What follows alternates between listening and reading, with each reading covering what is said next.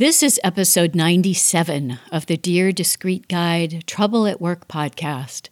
This episode is titled Remote Leading with Wayne Turmel.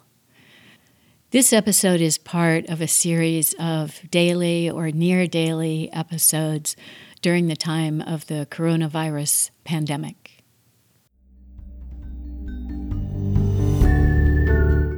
Hello, everybody. Welcome to Dear Discreet Guide, Trouble at Work, where we talk about work, working, and how to make work better. If it's work-related, we're on it. Who knew talking about work would be this much fun? I'm Jennifer Crittenden, a former CFO and host of the show, and thank you for joining our quest to improve our workplaces. Let's do this.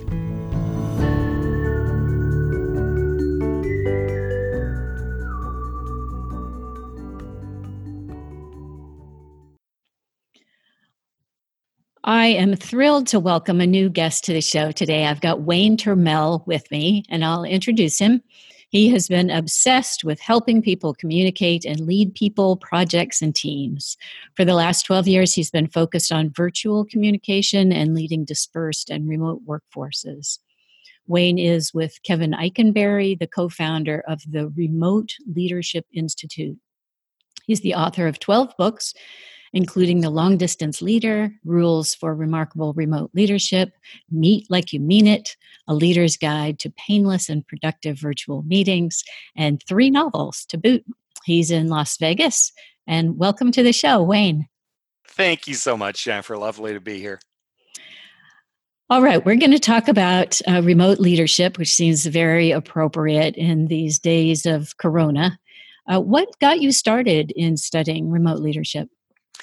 I don't know that it was remote leadership specifically. When I got into the corporate training world, I really came at it from the communication standpoint. And while leadership is part of that, I really was focused on presentation skills, communication skills. That's where my interest in leadership comes from, is how we communicate with each other.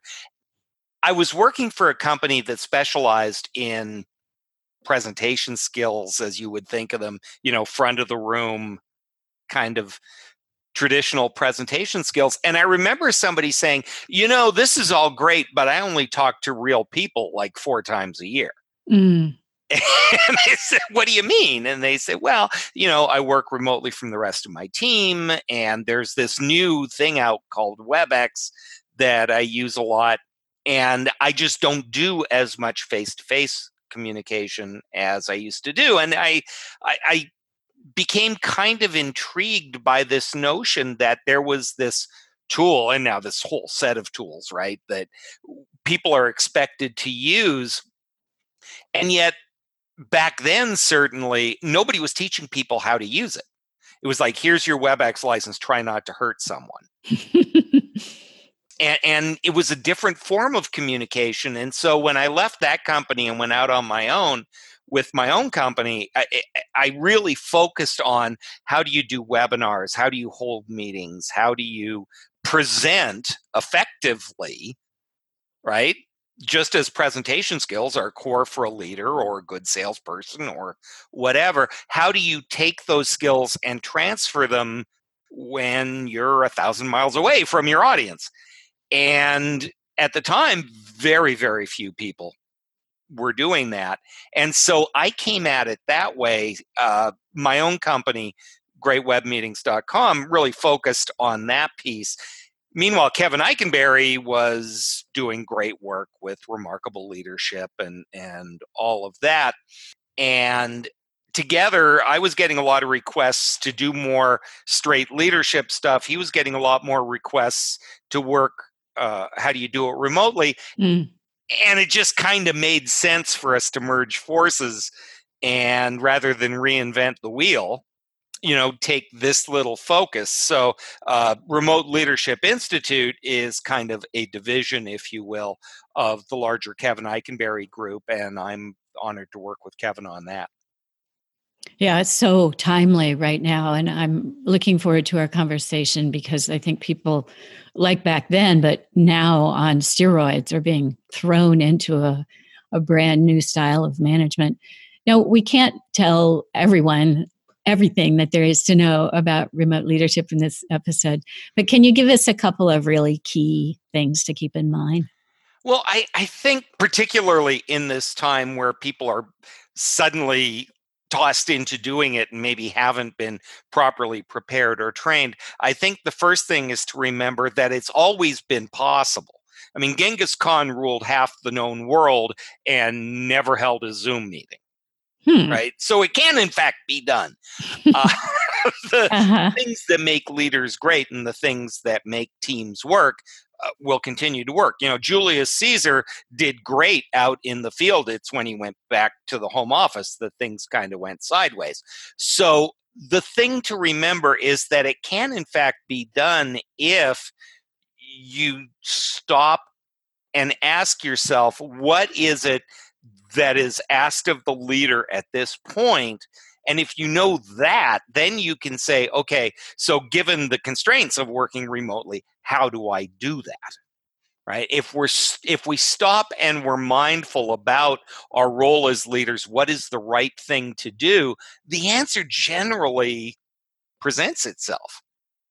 It's when we're running around stomping on fires like we're playing whack-a-mole and we're not really uh, we're so busy running that we're not mindful of our actions, that the fact that we're not remote gets us into trouble. So the first thing I would say is that it can in fact be done. And the second thing I think is that we need to be aware of the vacuum that exists when we work remotely, and that it is our job to fill that information vacuum. For example, if I work in the office and everybody's out in cube land out there and I walk through, I can get a pretty good sense of who's having a good day, who's having a bad day, who's beating their head on the monitor, and I can wander over and go, is something wrong? And it all happens very naturally and organically.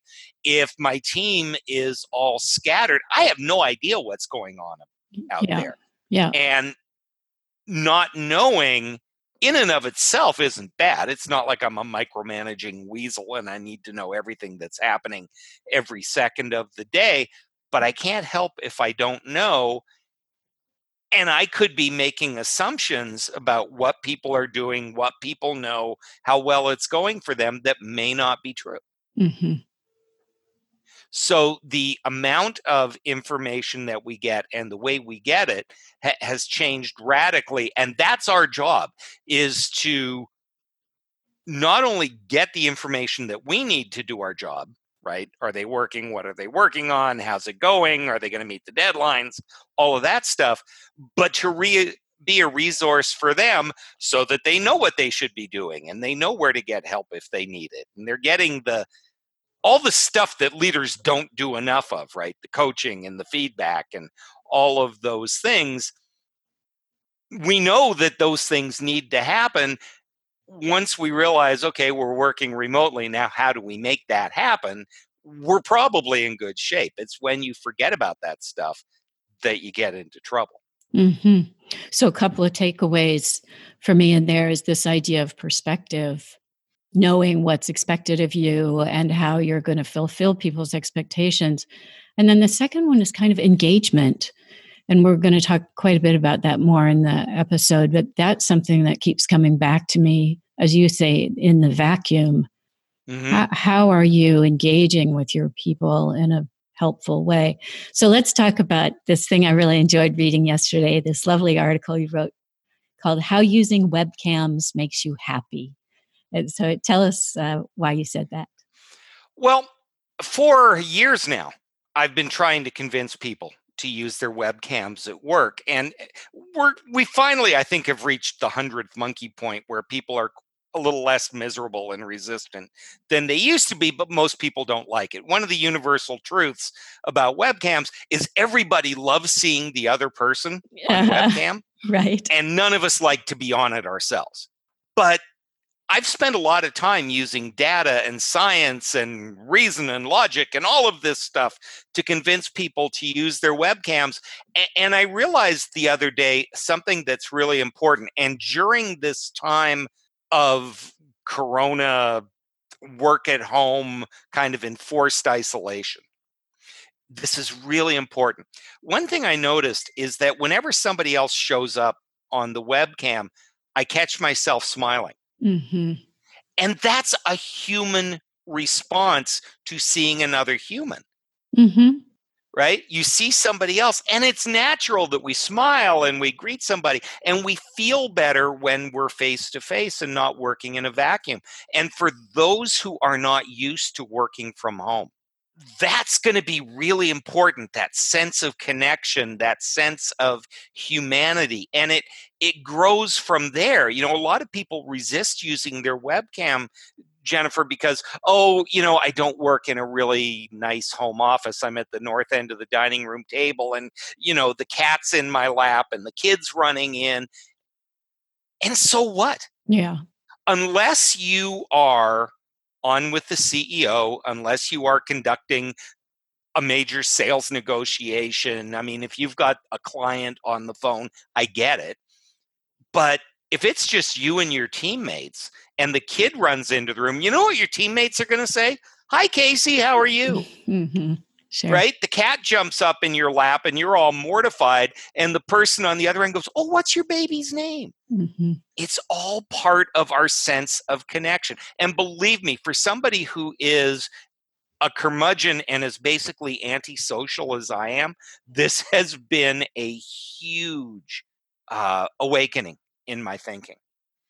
This notion that, if we're working and it's serious and it's deadly serious and our personal life has no role. Nonsense. It has a role when we all work together. You're at the coffee pot, you talk about your kids, you've got a picture of your dog on your desk, all of that good stuff. Now, when we are forcibly isolated and we're not used to working this way, anything that connects us is not a bad thing, as long as it doesn't massively interfere with our productivity. Yeah, I think right now, because things are so strange, it's really helpful to see each other as human beings. And maybe when things calm down, we can go back to worrying about things like professionalism and all that. But I think right now, especially for people who are looking to their leaders, to see their leaders be human beings, Mhm. I think that could be quite reassuring to people. Well, and especially because a lot of us are working from home under less than ideal conditions. And we have kids that are stuck in the house, right? We can't send them off to school so that we have an 8-hour workday uninterrupted.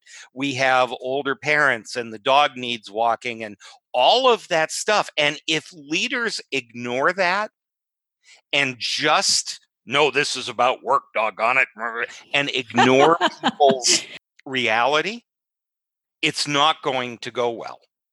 People need to feel supported. And right now, the fact that you're a human being getting your job done under less than ideal circumstances is more important to me than that you have a door in your office and the kids stay the heck away like they should. Yeah, I feel like it's too much to ask right now to ask people to cope with what they're having to cope with. And on top of that, be super paranoid about what's hanging on their walls behind them or, all the things that it's just inappropriate, in my opinion, to put that much pressure on somebody. Well, and I can't even tell you how many great sales conversations I've had because I see what's hanging on somebody's wall behind them. Mm-hmm. And oh, you support the Chicago Blackhawks, or you went to this university, or what's that picture of? Did you go there? Those types of conversations. And so, like I said, I'm a 59-year-old guy raised in the traditional business world. And in many ways, I'm kind of a dinosaur traditionalist about how business is done. But you have to allow for people to connect in very real ways. And I'll give you a really simple example. And this feels silly. Skype for Business is a really good tool. It's not perfect, but it's a really good tool. And when I first started using it, one of the things I noticed was that in the chat section, there were like 50 emoticons. All the ones you'd expect, thumbs up, thumbs down. But some of them were just silly and goofy. And the dinosaur old guy part of me was like, this is nonsense. But people use those emoticons because they're desperate to connect.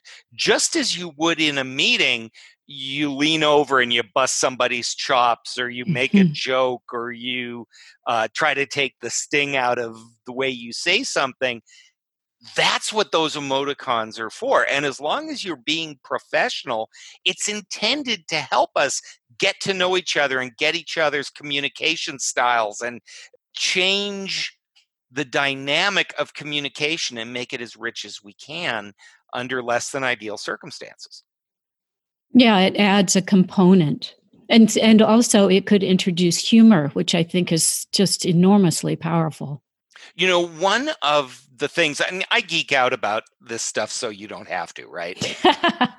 But one of the things that nobody talks about, and I am obsessed with, is that for the first time in human history, 75% or more of business communication takes place in writing. Emails, instant messages, documents. Never in human history has that been the case. Well, think about emails, text messages, and all of that business writing. How do you get across personality? How do you get across tone? How do you understand that the person has read and accepted the message? How do you know they're even going to take action? You don't. Mm-hmm. Right? And my first corporate job, the first big project I worked on was rolling out email to my company. That's how old I am, but also how fairly recent in business communication this is. Well, if 75, 80 or more percentage of your communication is email and text and all that, how does that influence how we communicate and how we build relationships, and how do we do that? Right? It's easy to default to. Well, I know I probably could have talked to her about it, but I was in a hurry, so I sent her an email, so now she knows. Right. Yeah, it's fraught with problems. And it's not that it's not a fabulous tool. Mm-hmm. No. Because it is. Agreed. Right. It's an amazing tool if it's used properly and if we use the right tool for the right reasons. All right. So we're in a situation now where people have been hurled out of their offices, stuck at home, and everybody's gone into hand wavy mode. Oh, just work from home. Well, everything will be remote. What are your concerns about what could go wrong with so little preparation? Well, there's a few things, and it depends. I mean, let's break this up logically. From the manager's side, you don't know what people are working on, right? You've given them tasks. They've said, yes, I get it. So you assume that they get it, but how do you get the information that you need? If you have a question, you can't just poke your head out of the office or poke your head over the cube like a meerkat and ask them what's going on, right? It takes much more work to proactively communicate with somebody. Things that happen organically, things like offering feedback. You see somebody at the coffee machine and you go, oh, Jennifer, really good job on the way you handled the Jackson account. I loved how you did that. We tend not to give as much positive feedback when we're working remotely because we need an excuse, and people can't see me putting air quotes around excuse. We need a compelling reason to pick up the phone or communicate with somebody who's remote because it takes work, right? Not a ton of work, but it takes thought and action in order to do that. And most of us wait until we have a really good reason to do that. So we wait until something is a big deal, which means we're really proactive about delivering corrective feedback or bad news. We are way less proactive about the little pieces of good news that keep relationships strong. On the worker side, there's a whole bunch of problems that if leaders aren't aware of can bubble up. One is while the leaders, especially senior leaders, are all freaked out. Well, are they working? How do we know they're working? The problem is not that people aren't working. The problem could be what they're working on, Yeah. because studies show that when left to their own devices, people get really focused on their tasks and their task list. And it's really important that the manager knows I'm doing my job. And so their individual tasks get completed, but not necessarily the collaboration, the brainstorming, the talking with their peers that used to happen when everybody was in the office. Interesting. Anybody who has worked from home a couple of days a week because you can get more stuff done, Yeah, right. right, understands that when you're working without interruptions, you can get those tasks checked off your list, but productivity is not activity. Mm-hmm. So are they working? The second thing, and bosses turn a blind eye to this very frequently until it becomes a problem. The problem is not that people aren't working. The problem is they work longer hours without structure. I roll out of bed in the morning, I check my phone. Oh my gosh, there's an email. I go to my desk, I start responding to emails. I'm doing this, I'm doing this, I'm doing this. Suddenly it's 10 o'clock and I'm still in my pajamas and I haven't showered and maybe I've had breakfast. And towards the end of the day, well, there's still stuff that needs to be done. And I didn't get stuff done during the day, so I'll just work a little bit later. Oh, look, more emails. And because we don't have the structure to our day that says leave the house, drop the kids off at school, drive to work, get to the office at a certain time, start work, leave the office at a certain time, and drive away. Amazingly, we get our work done during the workday when we have that structure. Without that structure, it gets away from us. And when people can't balance their work and their home life, when they feel like they're working from sunup to sundown, all of those things, it can lead to burnout and disengagement. And the one thing that I want leaders to be aware of is that remote workers voluntarily turn over at a higher rate than people who work in the office. Interesting. Well, think about it. There's no barrier to quitting your job. If I have to drive and commute to the office, my life revolves around that routine. And I know how long it takes, and it's not too onerous, and I've got the rhythm and my kids and all that stuff. And so for me to change jobs might be a really big deal. I have to go the other direction against traffic. Maybe it's a longer commute. So I tend to stay where I'm put. If I'm working remotely and I disengage from my job or my manager annoys me and I know there's another job out there, literally the only barrier to my changing job is which network I log into and what's my new password. Wow. I hadn't thought of that. So if we don't keep our employees engaged, if we don't build relationships, if we don't make them part of the organization and create an environment that people want to be in, it's much easier for them to leave. I see. Interesting. I told you, I think about this stuff so you don't have to. Yeah. Right. Yeah. It's again that kind of level of disengagement or, yeah, several removes away. Let's see. Do you think it's helpful to work out some ground rules ahead of time? I'll call you at such and such time. Or do you think it's better to stay flexible and fluid? I think it's mandatory to set out ground rules. You can't work without some sort of system in place. That said, rigid rigor to that can sometimes be a mistake. Stuff happens. We're supposed to talk on Tuesday, but it's Thursday afternoon and I need something to get my work done. Do I wait till Thursday or do I reach out? Of course, I reach out. I think that there needs to be a process in place.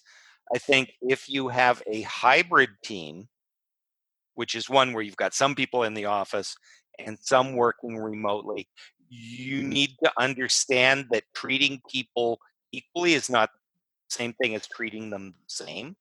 So, for example, I have a standing appointment with each of my people every 2 weeks. Okay, But the people in the office can see you in the hallway. They can poke their head into your office. They know when you're working and say, hey, I have a question. You can look out at them and go, oh, Alice doesn't look busy. I'll ask her. Mm-hmm. That's not the same thing with your remote folks. So you might have that same hour scheduled with them every 2 weeks, but you don't have all of that accidental and incidental interaction and data. You might have a question for them, but you don't know if they're busy and you don't want to interrupt them, so you take it somewhere else. And then when it's time for a coaching call, the people in the office get taken into a separate room. It's quiet. They have your undivided attention. You do your coaching call with Jennifer while you're driving to your next appointment. Oh. They're not getting the same. They're still getting an hour of your time. They're not getting the same level of attention. No. And so you have to build that structure in. In general, remote folks need shorter, more frequent communication than folks in the office in general. And some of that's going to be based on work style and one thing or another.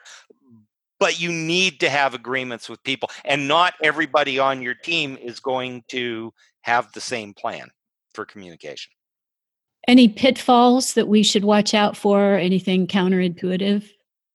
The scariest words, if you are an employee and you're not around the boss all the time, you know what the scariest words in the English language are? Tell me. Hey, have you got a minute? Mm. I'm working away. I'm doing what I think my boss wants me to do. And up pops a Slack message and it says, hey, do you have a minute? You're a boss. You're the manager. You're a benevolent human being. It's a perfectly innocent question. You just need some information. But the amount of drama you've just created on the other end of the line, completely unintentionally, because what do they think? Depending on the kind of day they're having, what have I done now? Oh my gosh, I'm in trouble. I have to stop what I'm doing and talk to the boss, even though what I'm doing is really important and I'm on a deadline.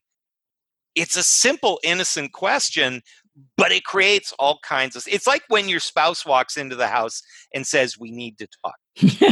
Yeah, I'd say that's worse, but yeah, I get it. It could just be, hey, did you see, somebody clipped our garbage can, right? It could just be something really minor, but the minute you hear we need to talk, there's a whole opera that goes on in your head. It's the same thing because they can't see you walking across the room and gauge what kind of mood you're in or what you're about by the way you approach their desk. All they know is you're suddenly there wanting to talk. And that's a really common one. So, when you do have to engage with people, really simple, hey, do you have a minute? I need to ask you about X. Hey, can you get me some information on this? I kind of need it by the end of the day, right? Give people some context for the request. Hey, have you got a minute? I don't need to talk right now, but if we could talk this morning, that'd be fabulous. Mm-hmm. Right? Give them some context, give them some help so that these requests don't come out of the blue and they sound like a bigger deal than in fact they are, unless it's a really big deal, right? And then, hey, I need to talk to you right now. Do you have a second? And if it's bad news, it's bad news. I mean, that's the way of the world, but don't create drama where it's unnecessary. I'm observing two problems. One is I'm hearing stories about managers sort of constantly checking up on their employees, wanting them to be practically under surveillance to make sure that they're working, compared to some people who seem to be kind of checking out themselves and kind of abandoning their employees, which is a problem with managers often, anyways, that they ignore their people. What are you seeing on your side? Well, I think that, the easy answer is yes, I'm seeing those things. And that doesn't help you at all. I think it goes back to what we said right at the beginning, which is good leadership is good leadership, right? If you're micromanaging and you're managing the tasks and not the process, right? And you're more concerned about tasks than people, that's going to show up and be magnified when you work remotely. The problem with micromanaging from a distance is you can't do it. right? It is actually impossible to do. And there are organizations that send shudders up my spine when they say things like, oh, we monitor what time people log into the network and when they leave. And some even have keystroke monitors and some other things. It's just horrifying and terrifying.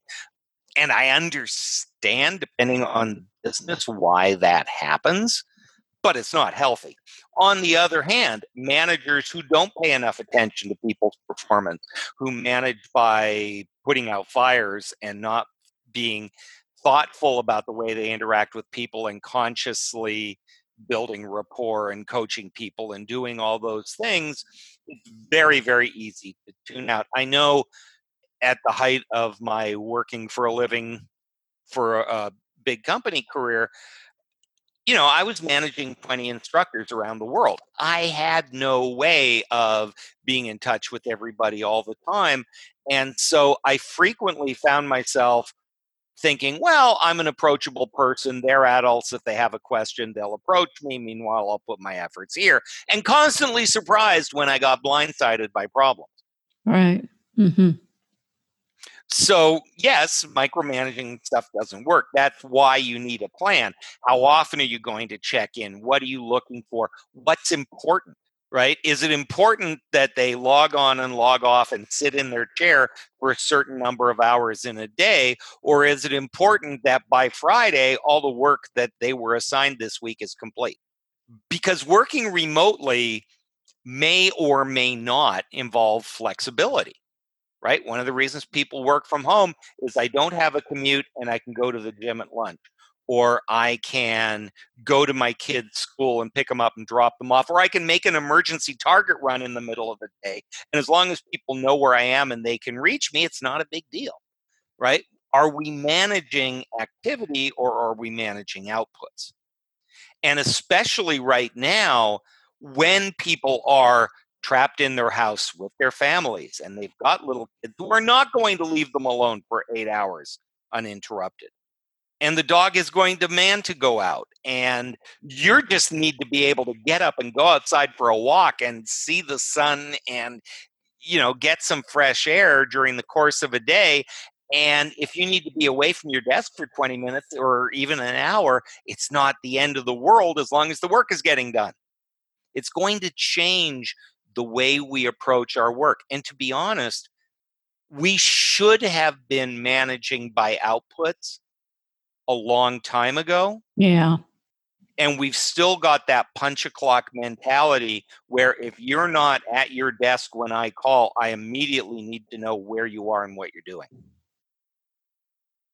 Yeah, I'd like to move us away from that as well. It's really interesting what you're saying there. It's as though remote working or remote managing exacerbates problematic managing to begin with. So the micromanagers become more micromanaging, and the ones who ignore their employees ignore them even more. So it's like it exacerbates those management errors to begin with. Yeah, I think it really does. It's kind of, like I say, Genghis Khan made it work, right? If you're thoughtful and mindful, we get people all the time, and you know this, the irony of the professional development industry is that the people who come to you are not the ones who need it most. Mm-hmm. Right? The people who take our classes and sit on our webinars and read our newsletter and all of that good stuff are the ones who already know that there are gaps and they're mindful of them and they want to be as good as they can be. And I will bet you, if you looked at the bell curve, the people who voluntarily take that development and think about it and read about it and do all that stuff are on the far end already. Those are your best managers already. Mm-hmm. Right? The Right. people who need it generally don't volunteer to get better. It's kind of the nature of what we do. Mm-hmm. Well, it strikes me that as people are working on this problem, that they've identified that training is needed for remote managing and remote leading, that we have an opportunity, well, you have an opportunity to fix some of these management errors. I mean, I'm hopeful that that might come out of this. I think that what's happened is a lot of organizations have known for a while that they needed to address this. And like every problem in the world, this is not strictly a corporate America problem, although Lord knows it's there. People don't change. People don't invest in change until there's a compelling reason. Mm-hmm. And so I could talk to people in HR and corporate strategy and organizational development, and everybody knew that this was going to be a thing and they were going to have to get to it eventually. And we're thinking maybe next year's budget, right? And I've been hearing that for 12 years, certainly the last 5. Some organizations have been prepared for something like the corona shut in for a long time. Some are a week ahead of the curve, right? They've just started. I have a client who said, we wanted 80% of our workforce to be remote by June. And oh, yeah, it's 100% in March. Right. But at least there was a plan and there was some thinking about it. And there was the beginning of a process. And depends on the type of work they do, right? Some types of work lend themselves to working from home more than others. Sure. Right? If you're in a call center and your job is to take the next call and make sure people aren't on the line, you're going to have less flexibility than an accountant who, as long as the report is done and payroll's in, if you do that at 7 o'clock at night or 10 in the morning, is kind of not relevant. Mm-hmm. So some organizations are prepared, others are finding themselves having to react quickly. And tell me an instance in business where that isn't the case. Yeah, right. That's true. So I'm kind of old school also about interacting with your staff, and used to err on the side of being a professional and not interfering in people's personal lives. And I sort of learned over my many years to not make that quite so stringent. And I'm especially cognizant of that now, where I think people might be rather frightened. And Yeah. so I'm thinking about how managers who haven't had a very close relationship with their employees can check on them and make sure they're okay. Do you have any advice about that? Yeah, and I'll be honest, my boss, Kevin, does this just superbly, which isn't surprising because he literally wrote the book on it, right? But what he's been doing is, first of all, instead of monthly team meetings, we've been having about every week or 10 days, we're having a full team meeting with webcams with everybody on the line. We had a sales meeting this morning, which is our 4th one this month, and it's the 24th, which we never meet that often as a team. First couple of minutes of everybody's report was, what's going on? How you guys doing? How's it going? Okay. Mm-hmm. Right? Find out what's going on in people's lives, because if Joe, your best accountant, is in a house full of screaming children, or they have parents across town who are at risk, Mm-hmm. that's going to influence how they do their work. It just is. And if you ignore that and you put more pressure on your accountant to be present and get the work done when their brain is really, really concerned about a sick parent, Mm-hmm. you are not going to get the best work out of that person. You're going to create more stress in that working relationship between you and them, and potentially do some serious damage Mm-hmm. to the relationship, to their feelings about you as their manager and about their organization. You got to remember, people don't leave jobs, they leave managers. Yeah. For the most part. Yeah. Okay. What resources would you recommend for people as they're scrambling around trying to get smart about this? Yeah, I think, the obvious answer is why the Remote Leadership Institute, of course. What a silly question. But I think that there are a number of resources out there. LinkedIn, for example, is full of articles. If you just hashtag telework or remote leadership, you will find all kinds of great information. YouTube has tons of videos right now, ranging from the technical, right? How do I use Slack and Microsoft Teams and all of these things, to meeting techniques and other things. I think that, there are a lot of good people out in this space. I mean, besides Kevin and myself, there are people like Roger Corville and Trina Helfing and all kinds of folks. A simple search on Amazon will, for either remote work or remote teams, will find you lots and lots of good content. And the gimmick is find their book, then find their website, and I guarantee they're going to have blogs and downloadable resources and all kinds of things that you can find in a hurry. There are all kinds of free opportunities like webinars. I mean, I think we've done 4 webinars in the last 2 weeks. Oh, wow. Because people are asking us questions and we're trying to be responsive and get that information out there. Now, the one thing that I will tell you, and I don't need to tell you, Jennifer, is webinars are not training. They are good information.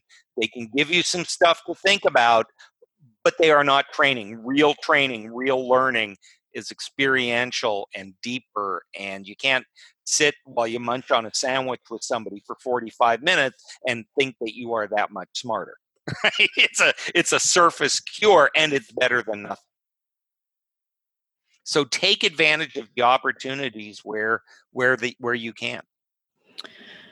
Well, thank you so much. And I wanted to see if you wanted to tell the listeners how they could follow your work or learn more about your institute, or anything you'd like to share with them. Sure, absolutely. RemoteLeadershipInstitute.com. I know it's a handful and you'll probably type institute wrong the first time you try it. Didn't really think about that when we created the company. RemoteLeadershipInstitute.com has a ton of blogs and free resources and stuff. Kevin Eikenberry Group, we actually have a special page set up for emergency working from home during COVID. KevinEikenberry.com/COVID-19. Oh, nice. There's lots of stuff up there. We've spent a lot of the last couple of weeks just front loading it with tons of content. Remote Leadership Institute has a Twitter feed. It's at Leading Remotely. My personal Twitter feed is at W.Turmel. You will get some work stuff. You'll get a whole bunch of silliness that has nothing to do with that. That sounds like Twitter. Yeah, exactly. And my Amazon author page, has a lot of my books, including Long Distance Leader and Meet Like You Mean It, and some others, as well as my novels if you're shut in and bored. So, right. Good. So that's a pretty lengthy list. Yeah, no, lots of stuff to follow up on for sure. Thank you so much for the work that you do and for coming on the show. I really appreciate your time. Well, thank you for helping spread the word. And one thing about this industry, as you know, Jennifer, is none of us are in it for the money. True. Or we'd have done something way different with our lives. And right now, when people are scared and nervous and flailing, is when we are at our best. And it makes us feel like we're getting out of bed with a purpose in the morning. So happy to be here.